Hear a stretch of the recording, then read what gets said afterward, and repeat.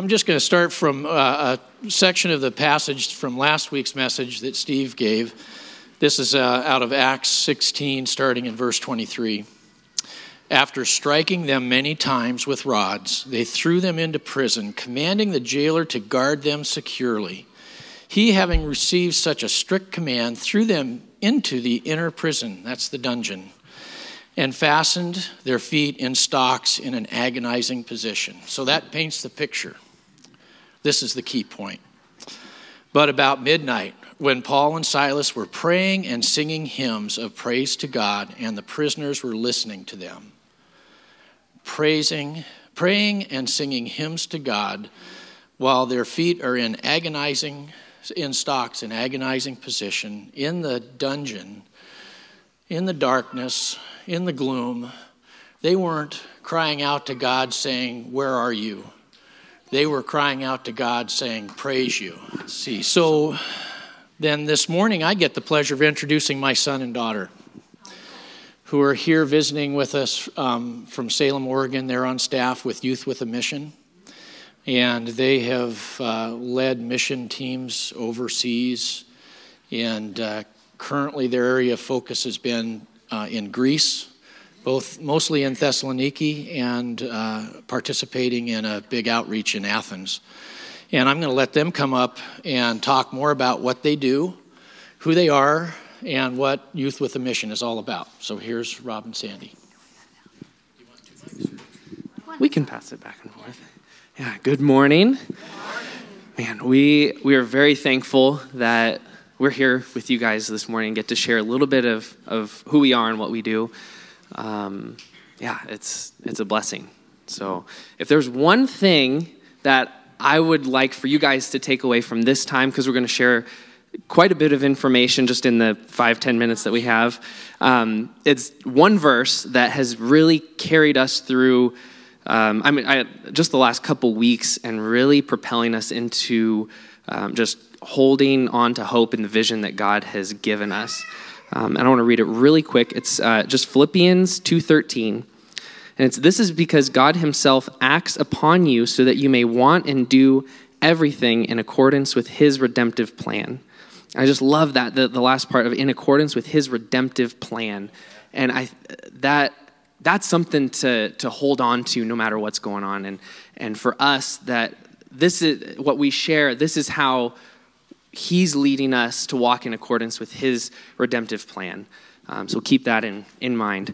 But a little bit about Youth with a Mission, or we call it YWAM. There's a lot of acronyms in YWAM. But it has been around since 1960. It was started by Lauren Cunningham, just this guy that got a vision from God about waves of young people going overseas and sharing the gospel in every nation. And from then on, it's blew up. It's in 180 countries and has over 20,000 full-time staff. And so that we're a part of that number.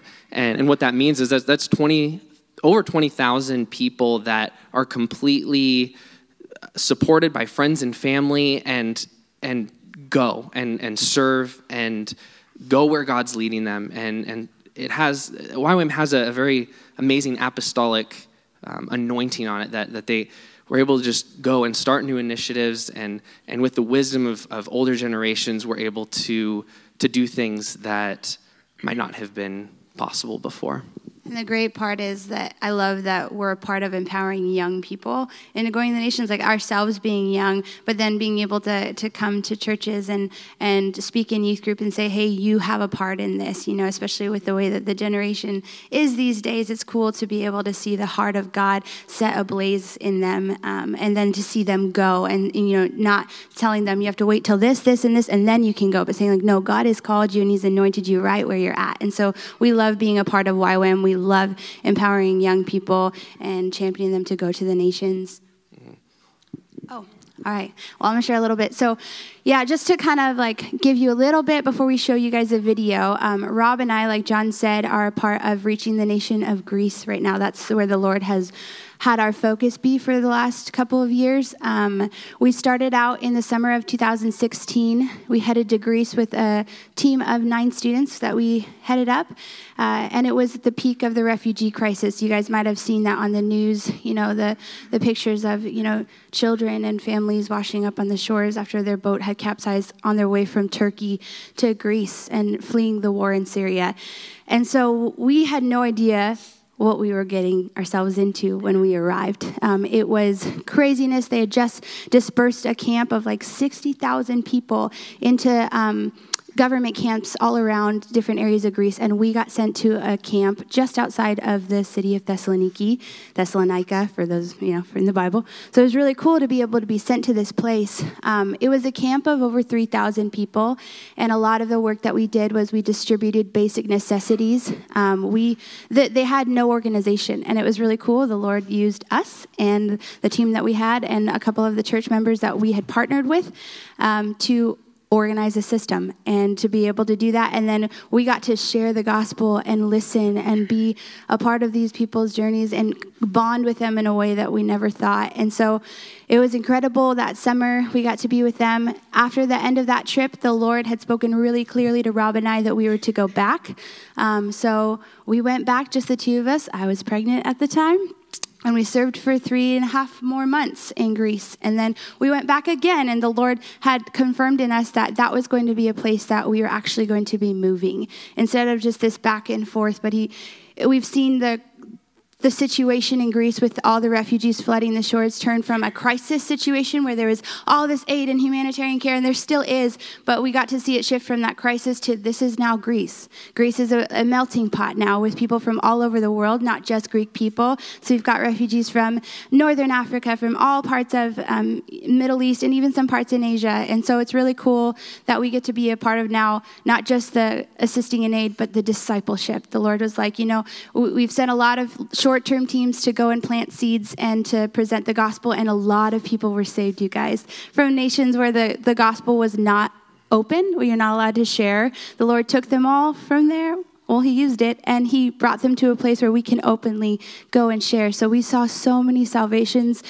People had dreams and visions of Jesus before they met us, and then they're like, whoa, you're talking about this Jesus that I saw in a picture in my head, or when I was sleeping, or, he appeared to me, and I didn't know who this man is, and now you're telling me who he is. I want to know him. Give him to me. And they're saved, and it was amazing. So we got to see that, but then now he's like, I want you to walk with them. And there's not a whole lot of people left in Greece because now it's not in the news, and the crisis is over, but there's a lot of need for discipleship, a lot of need to walk with them, because if we don't, they'll just let go. They don't have anything to grasp on. And so we're really honored to be a part of that, and that the Lord called us to go back. So that we've now been back and forth 4 times. And this last trip that we took with our daughter, I don't know if you heard her screaming, Mama, in the back. Her name's Gabriella. We just went on a trip, and we are now partnering with the Youth with a Mission base there. It's really small. They're pioneering something there. And we acquired a building for the first time in their history, which is amazing. We got to get the keys while we were there last time. The building actually used to be used as a sex cinema, where like pornographic films were showed and young women were trafficked out of this building. It's very prevalent in Greece, unfortunately. And so being able to see that God led us to this building to redeem what was once broken and so dark and turn it into a place of hope and life, and championing those young people that once were trafficked, and saying, no, there's a hope and a future for you with Christ, and you are powerful, and I love you. And so we get to be a part of that. God has really set our hearts ablaze, not just for the refugee community, but for the Greek people. And even when Paul went, it was tough soil. They chased him out, and so we've seen that it's been a difficult place to preach the gospel. There's not a lot of open hearts within the Greek people, but God has used us to kind of till the soil, and we're believing that he's planting new things there, and it's going to come to life, and that he wants to stir a revival within not just the Greek, the refugee people, but the Greek people, and that we're going to be able to bridge that gap and see Greece become something that maybe they don't believe that they can be right now in the state of their economy or the state of their their country. So we love Greece so much. And we want to share a little bit more about the building and all of that, but we don't have time for that. And, John can share a little bit more about the opportunities maybe after this that we can share with you. But yeah, did I miss anything? No. What's immediately next for us is actually on Thursday, we're starting a 3-month-long counseling school. It's within Youth with a Mission. There's a university that's a Christian accredited university, and so we're able to be a part of that in this counseling school and really gain some skills and just get equipped to know how to help, not hurt. Because I think with people that have been through the trauma that refugees have been through, it's really good to come equipped. And the Holy Spirit definitely spoke through us in that time, and his grace was covering us. But we just want to take more steps to further our education in how to help them well. And then after that school ends in June, we'll have a couple months that we'll be in Salem working. She'll be leading worship. As you'll see in the video, she leads worship, and I will be helping in the maintenance of the campus. And then we'll step into leading a discipleship training school, which is YWAM's flagship program. It was one of the first things that they started running to get young people involved. It's a 6-month program, and so we will be helping to lead that. We've staffed 3 in the past, but this time we'll actually be heading it up, which will be it's a big job, but it'll be really good in teaching us leadership skills and being able to apply what we just learned in the counseling school, and then take that to Greece. Yeah. So we have a video that kind of just sums up what we shared. It's a couple minutes long and sums up the last two years of our ministry. We have another video that we won't show right now, keep you in suspense, but that shows kind of the first 2 years of our ministry. So we can go ahead and play that now. In our last video, we left off just before we moved to Salem, Oregon to staff our 3rd DTS. Shortly after we moved, the school began and we met a group of people that would become Team Greece. We spent 3 months training in Oregon before we were sent out to Thessaloniki. This was the 3rd time our family had done ministry in Greece, but Gabriella's first outreach. She did amazing. It was such a gift to us, our team, and everyone that we met. We spent just over a month in Thessaloniki and were able to share the love of Jesus with people that we met on the street and in their homes, as well as spend lots of time with our Greek family.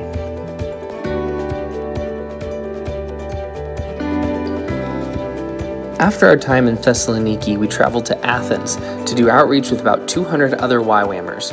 We did a lot of evangelism and served the city in any way that we could.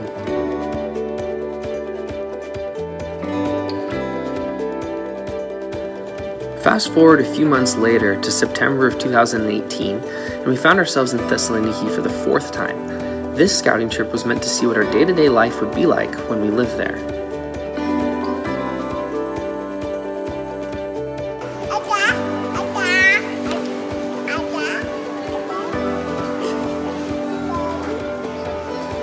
We spent the majority of the time building relationship with our local church and our future team. It was clear that God made this trip happen to teach us and prepare us to become long-term missionaries in Thessaloniki. We feel such an excitement when we pray for that place and know God is doing something big. We also helped start a weekly Bible study and a monthly worship night with the YWAM team. Next for us is the Foundation of Counseling Ministry School here in Salem. During those 3 months, we will learn much-needed counseling skills that will equip us for the ministry that God has for our family. I will also continue to help with the maintenance of the campus, and Sandy will still be leading worship.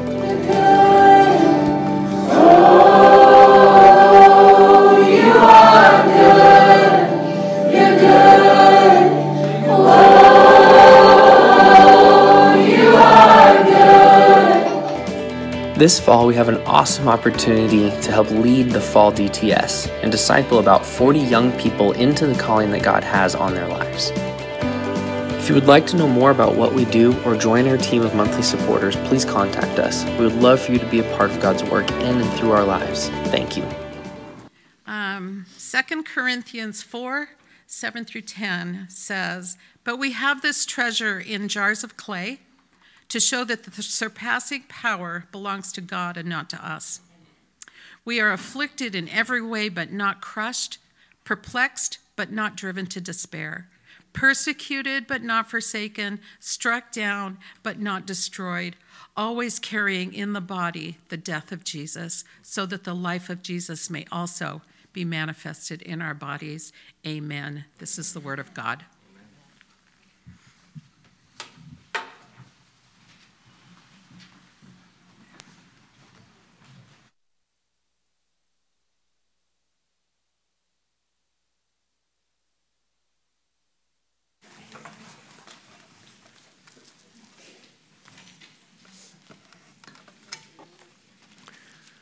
Good morning.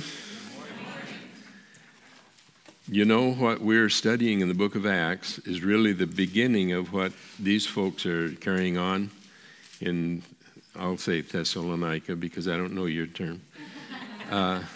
Because the beginning of the gospel outside of Jerusalem was what Paul did, basically. And his journeys that we've been studying, and today we're on the third journey, is just that it's a carrying on. Now we are carrying on what Paul started way back then. I'm so grateful for that. And by the way, in chapter 20 of these chapters that I'll be dealing with today, chapters 18 through 23, in chapter 20, there's a little side issue story, and it makes me realize that if in any way your name is Eutychus and you're sitting in the window, Paul was a long-winded preacher. And it says that while he was preaching, and he preached such a long time, that this poor guy sitting in the Eutychus, he was a young guy, and he was sitting in the window, and he fell 3 stories down. We don't have that blessing here. And he fell dead. And I'm grateful that it wasn't me that was in charge there, because Paul went down and fell on this body and brought him back to life. I don't think I have that power. So anyway, long-winded preachers, I received when I was pastoring a church in Portland many years ago. After about 3 weeks, one of the members of the church brought me a sign to put up in my office. And the sign says, "A sermon doesn't have to be eternal to be immortal." I'm trying to cover 6 chapters today, and I'm not going to do a very good job of it because there are only a few spots that I'm going to touch on. But it is a vital piece of God's work in this world, what we find in this chapter here, or these chapters. In the scriptures that were read from 2 Corinthians, it says that we're pots of clay pots, but the treasure inside is priceless. And when you go to a market in Latin America, or probably any place else, there's usually a lot of pottery. There's everything from big, large water pots to little tiny trinkets.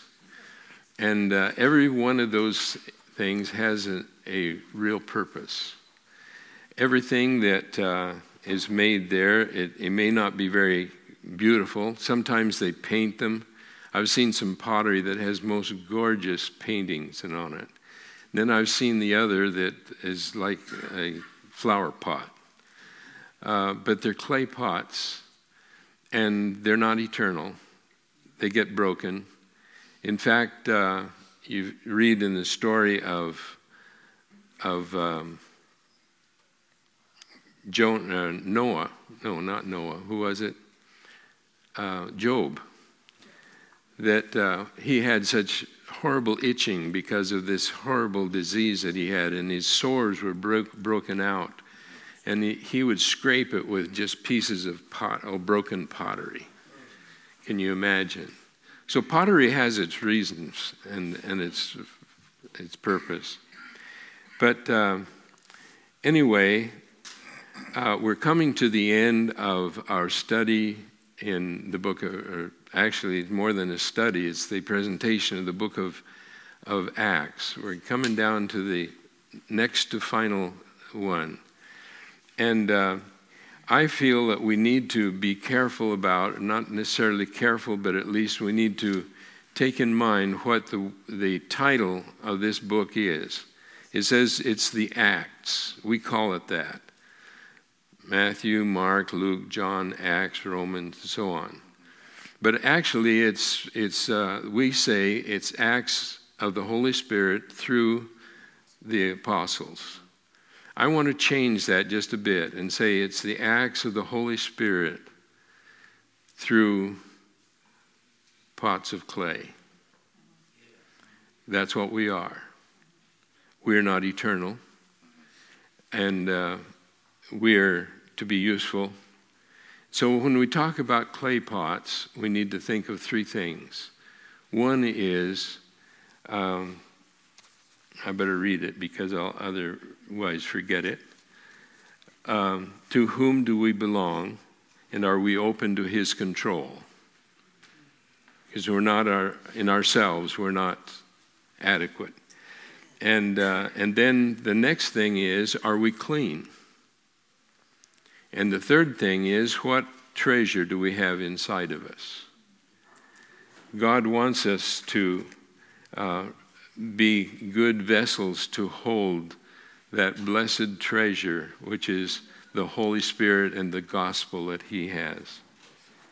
Now, going to Acts 18, and by the way, you don't see any pictures up here. I'm going back to my Honduras days, to where I didn't have a microphone, didn't even have electricity some places. That was a marvelous experience.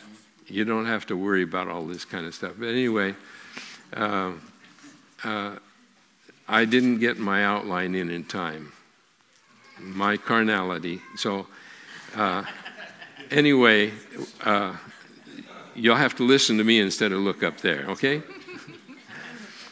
But in Acts 18, it starts off with Paul going from Athens, Greece, to Corinth. Now, Corinth was not a nice place. In fact, it says that to Corinthianize was to corrupt morally. It was so corrupt. It was a sailor's town. You know, when sailors come in, well, then they pass the night doing their thing.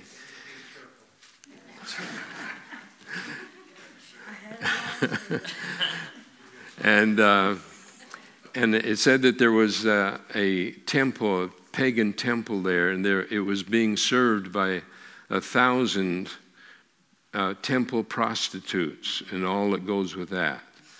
It was known for its immorality. It was known for corruption politically, and it was known only for that until through Paul and his company, they invaded that. Why would you go to a sinful place like that? Isn't it nicer to have a nice place to go where people all greet you and so on? That would be nice, but God said, Paul, I have many people here. That's why I'm sending you here. And over a 2-year period in which he had constant contact with the people, constant preaching and constant counseling, there were many, many, many people that came to know the Lord there. And it became a center not only of corruption, but finally that faded more and it became a center for sending out the gospel.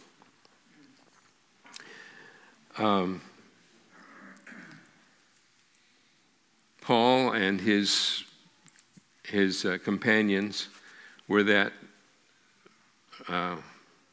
clay pot that were carrying the priceless treasure of the Holy Spirit. Amen. So we can go boldly into whatever situation, and we do not have to worry. Now, with Paul, God said to Paul, now, don't worry. I won't let anybody kill you, but you just keep on preaching because I have many people here. And so the invasion of God's people carrying God's Spirit and God's Word into a godless place brings change.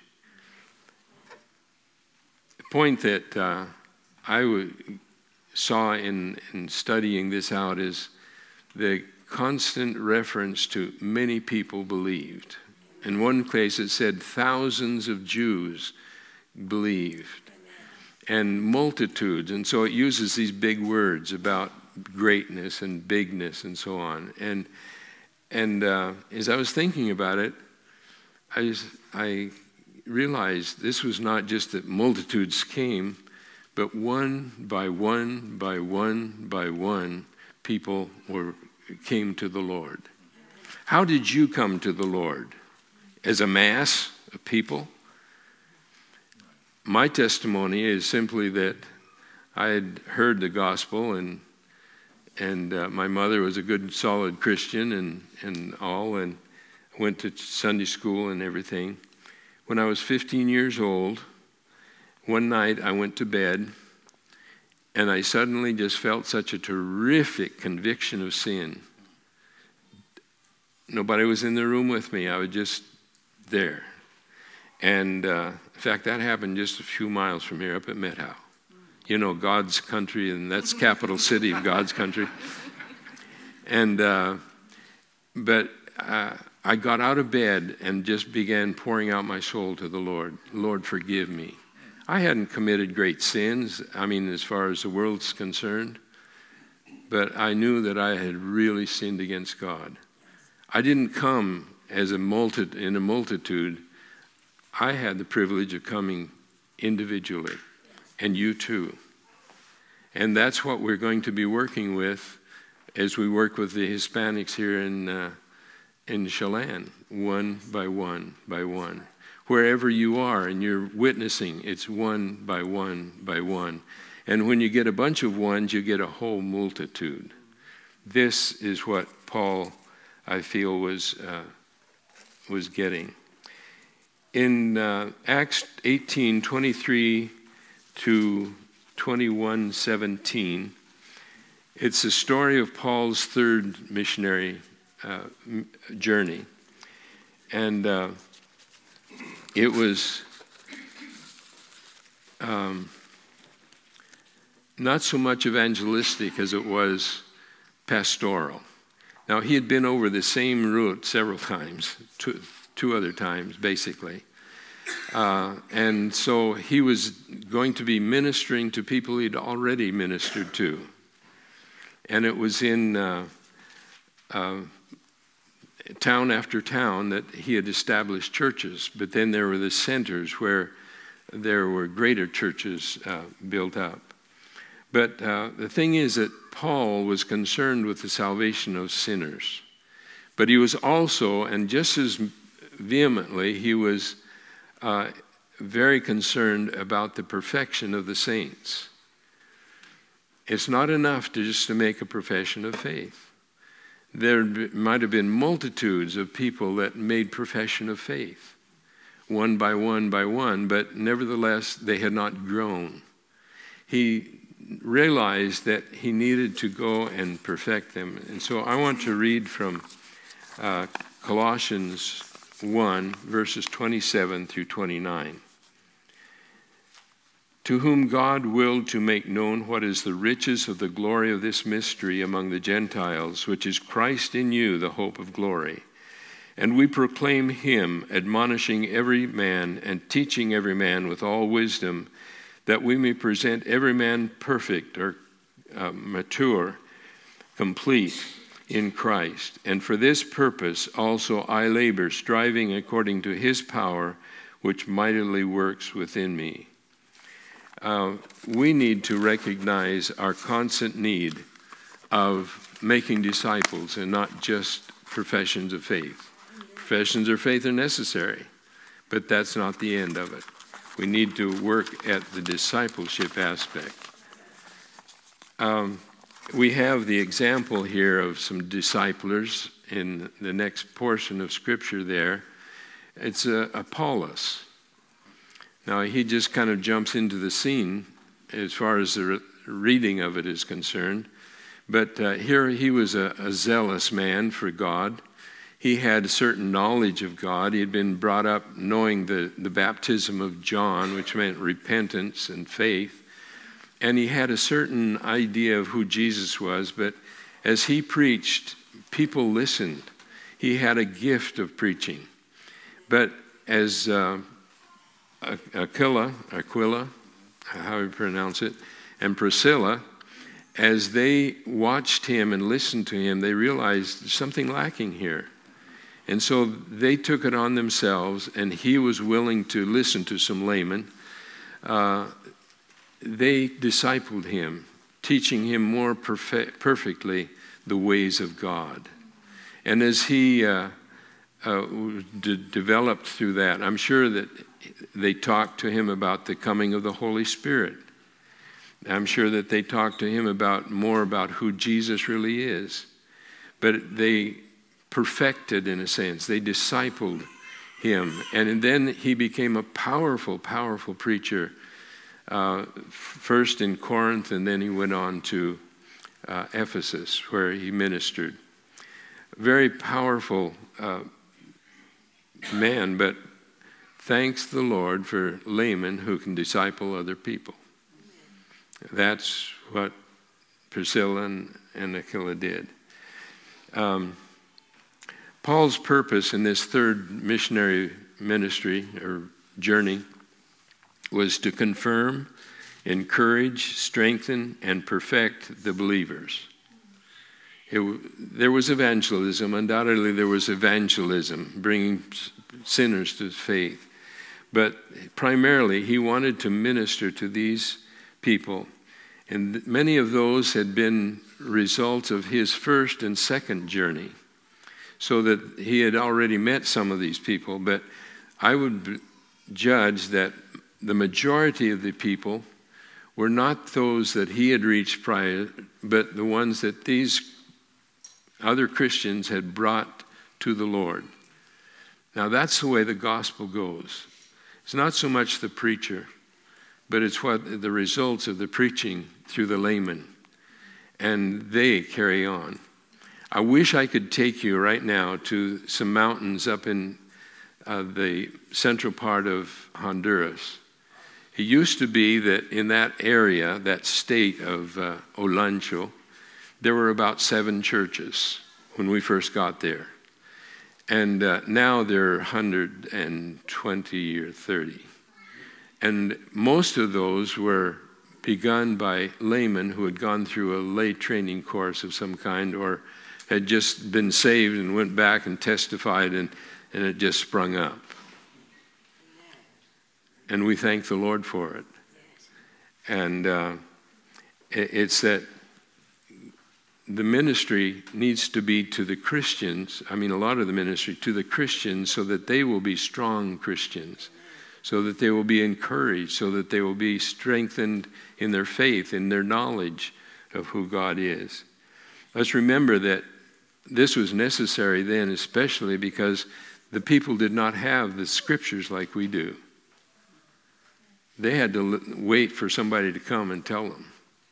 All we do is pick up our Bible, dust off the dust, and then we start reading. By the way, how many Bibles do you have? I was sitting in my office chair, and I looked around, and I counted 20. Different versions and so on.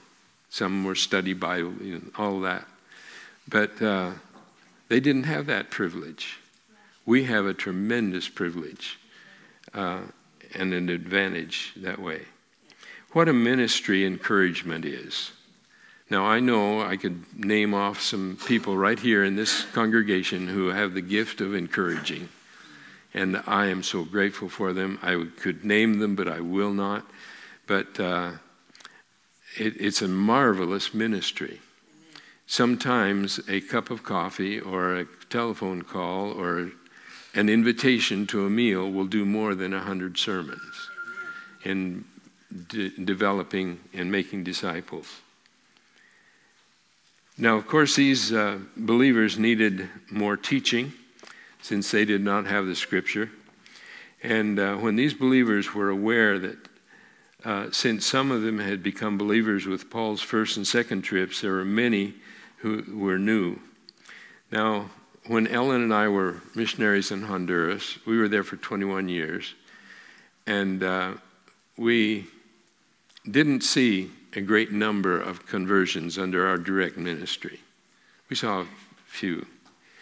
But I wish I could spend some time and tell you about some of those that were our students, our disciples, because they've gone out. Our one young fellow had him in Bible school, and during one vacation period, 3 months, he came back and he reported that he'd had 75 people come to know the Lord. And I talked to the pastor that was supervising him, and he said, you couldn't hold him down. He would get up in the middle of the night, the Lord would say, go and talk to so-and-so. And he'd cross across these mountains there on foot and go to visit and bring people to the Lord. That's just one of several. And that's the way God intends for the gospel to spread. That's what God wants, is when we become converted, and then we make disciples, and then they make disciples, and they make disciples, and they make disciples. And this is God's plan throughout. Now, if you had accompanied Paul on his travel this time, if the mileage counter is right, according to what I've been able to read, he covered 1,500 miles in this third journey. He actually got up to Thessalonica. But in this, most of it was on foot. Now, I don't like walking, but that's the way they did it. And as he would go through a place. Now, when you go to, for instance, you go to Portland, 330 miles, more or less. And how many towns do you go through? Or go around? A whole heap of them, right? What is your attitude as you're going by these places? When I go to Indiat, I have a feeling. Why do I have to slow down here?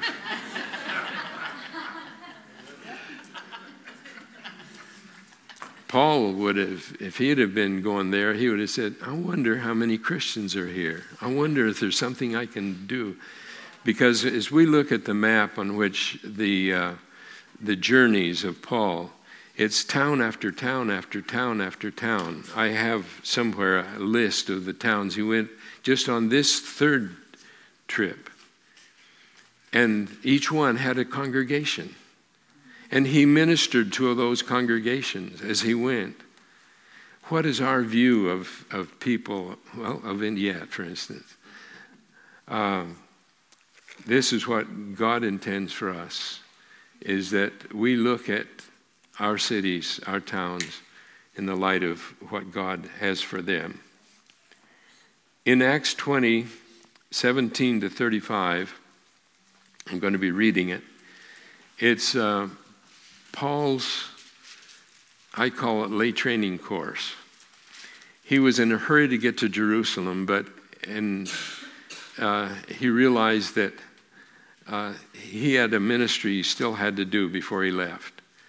And that was to Ephesus. He had worked in Ephesus, and God had blessed his ministry in Ephesus, and it had become the strongest church of the whole area. But as he was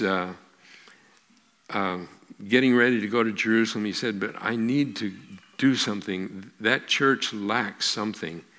And so instead of going to Ephesus out of his way, he called for the elders to come and have a lay training course with them.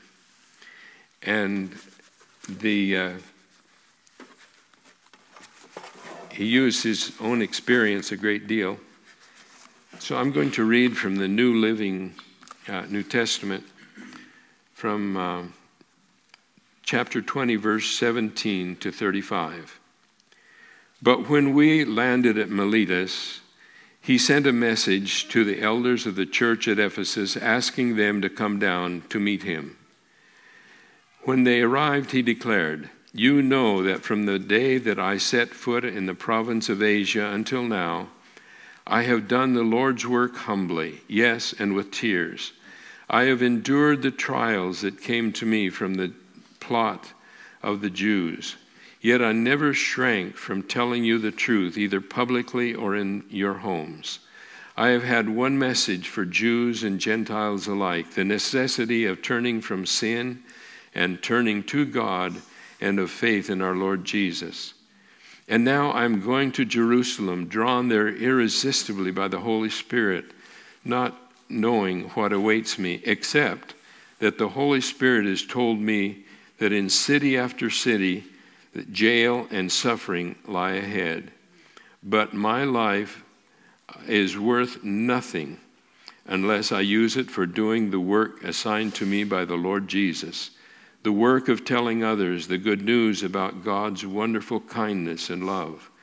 And now I know that none of you to whom I have preached the kingdom will ever see me again. Let me say plainly that I have been faithful. No one's damnation can be blamed on me, for I didn't shrink from declaring all that God wants for you. And now beware, be sure that you feed and shepherd God's flock, his church, purchased with his blood, over whom the Holy Spirit has appointed you as elders. I know full well that false teachers like vicious wolves will come in among you after I leave, not sparing the flock. Even some of you will distort the truth in order to draw following. Watch out. Remember the 3 years I was with you, my constant watch and care over you night and day, and my many tears for you. And now I entrust you to God and the word of his grace, his message that is able to build you up and give you an inheritance with all those he has set apart for himself. I have never coveted anyone's money or fine clothing. You know that these hands of mine have worked to pay my own way, and I have even supplied the needs of those who are with me. And I have been a constant example of how you can help the poor by working hard. You should remember the words of the Lord Jesus, "It is more blessed to give than to receive." Now, if you were to break this down into sections, it would make a whole day's worth of study for a lay training course. Maybe it would be good for us to do that someday. Because here is the example that God had in this pot of clay. Paul was very human, but he was filled with that priceless treasure, the Holy Spirit. Acts 21 to 23. Yeah, this is heavy stuff, so I'll just skip it. Paul should have listened if he wanted to save his life. There were many warnings. In fact, one prophet came and took Paul's belt, probably a different type of belt, but anyway, took Paul's belt and he bound Paul with his own belt. And he said, "This is what's going to happen to you if you dare go into Jerusalem. They're going to kill you, they're going to get you, and so please don't go." And others cried out, "Don't go, Paul, don't go, Paul. They'll kill you, Paul." And Paul had a good reply for them, and I put it in my own words, so forgive me. Just remember that I am only a clay pot. I was made to carry about the priceless treasure, no matter how or with what consequence. I was made of clay, not steel. I am temporary, the treasure is eternal. Let me be cracked so that the treasure can shine through to this needy world. And if I am broken open, the treasure can flow out. So quit bugging me. Jesus gave his life for me. I'm willing to give my life for him and for the sake of those for whom he came to save. And is that a challenge?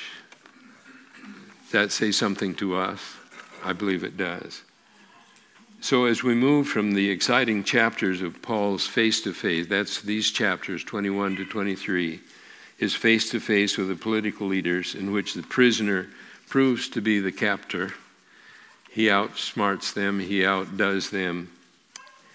We will see next week of how the gospel continues to expand to an even greater audience. And we'll have Robert, we're praying for you to finish off this wonderful book. Paul finished well. How about us? Will I finish well as a cracked pot or as a cracked pot?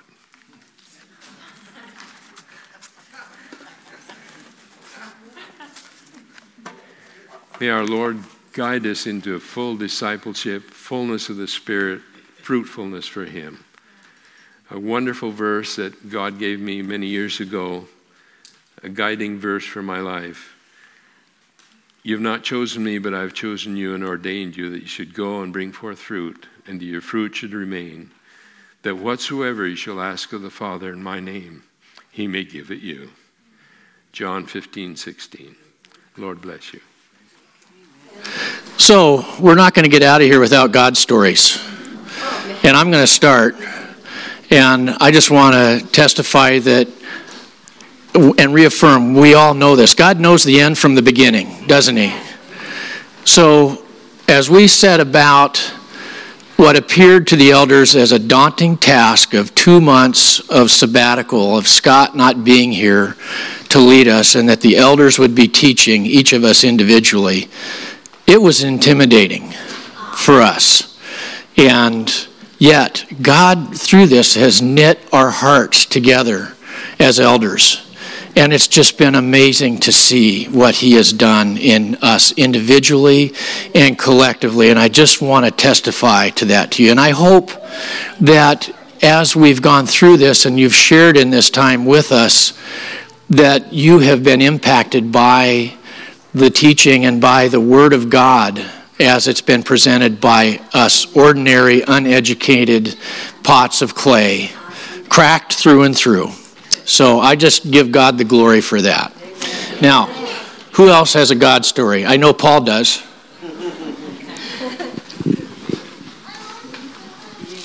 Oh, I'm coming up there.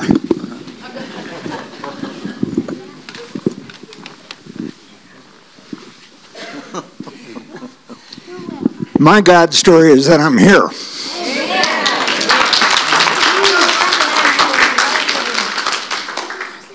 I've got to tell you, after being through 3 hospitals and knowing your prayers are carrying me through, I'm a little shaky right now.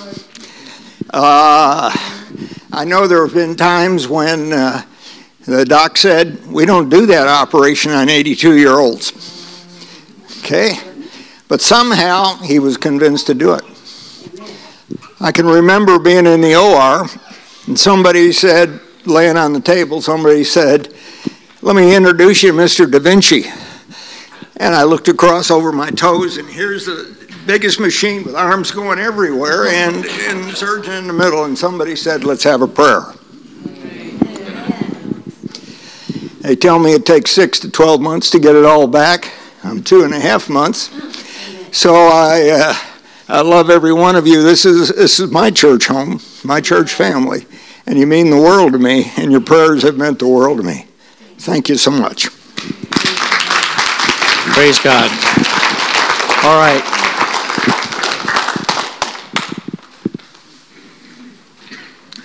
Thank you, Paul.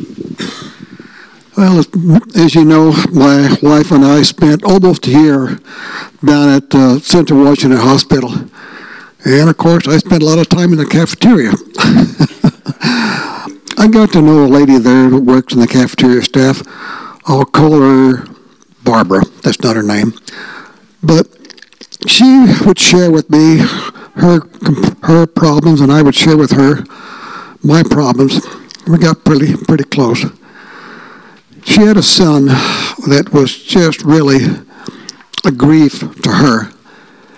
And so that's when he had started putting the rocks around the base of our cross. I said, would you mind if I took a rock, put his name on it, and put it by our cross, and we pray for those? Well, sure. This is probably around September time. Last week, about Monday or Tuesday, I get a call from her. I said, Don, this is Barbara. That prayer does work. My son has come back to us. That is terrific. So that's the one small God story that I have now. This one's a little personal. Paul and I are almost the same age, and I take a physical once a year, and you all know this PSA count. Well, they've been going up and up and up. And I went for my physical last week, and I asked the doc, would you run the PSA test? And it's, well, at your age, you really don't need to, but okay. So I came back. 4.3. Praise the Lord.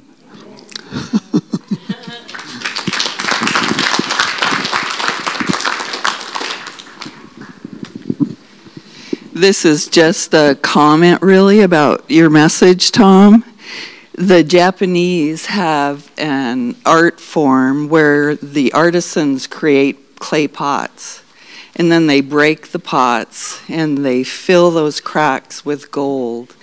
And your message just filled me up today, thinking of that God repairs our brokenness with gold, His word. So thank you. Anyone?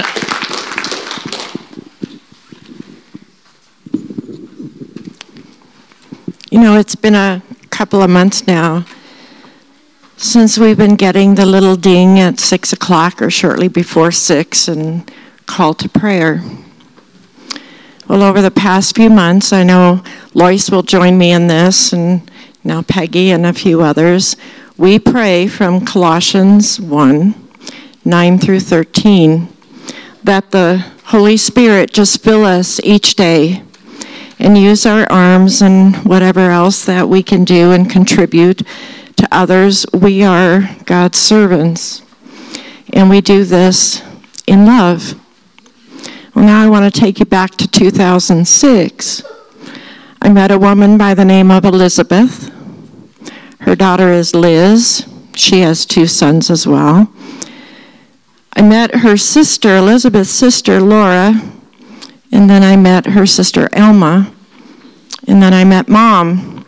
Mom lives in Mexico, speaks no English, but she would bring Mom over, and Mom would pray with me. She'd bring her Bible, and she'd walk from room to room in my house, praying for our families. Laura died Monday. We were invited, Bob and I, to a family gathering yesterday at Laura's house. It was a little intimidating since we were the only 2 white people there, and the yard looked like a parking lot with all family members gathered. But what love was felt by all of us. We may not have the language to be able to understand one another, but we all understand the language of love. The faith stories I heard from these family members and Bob yesterday were amazing. And then Mom walked up, and she looked at me and hugged me. And she did not let go. And then she looked at me, and I pointed up, and I prayed the Holy Spirit just fill me this one time to let her know that Jesus' arms are wrapped around her. And she looked at me, I cupped her face, kissed her forehead, wrapped my arms around her. She held me so tight, and Bob could tell you it took a while too, until there was peace. And love has no language barriers, and that's what God calls us to do, is to love one another deeply. Amen. You know, I'll end with this. We fail when we try to control God, and we succeed when we let God control us. So we leave here today. Let's go with the grace and peace that God gives us through his Son, Jesus Christ, and remembering that our mission field isn't anywhere that we have to travel to. It's right here. It comes. God brings it to us, and let's go to it. Praise God. God bless you. And next week, Robert. Okay.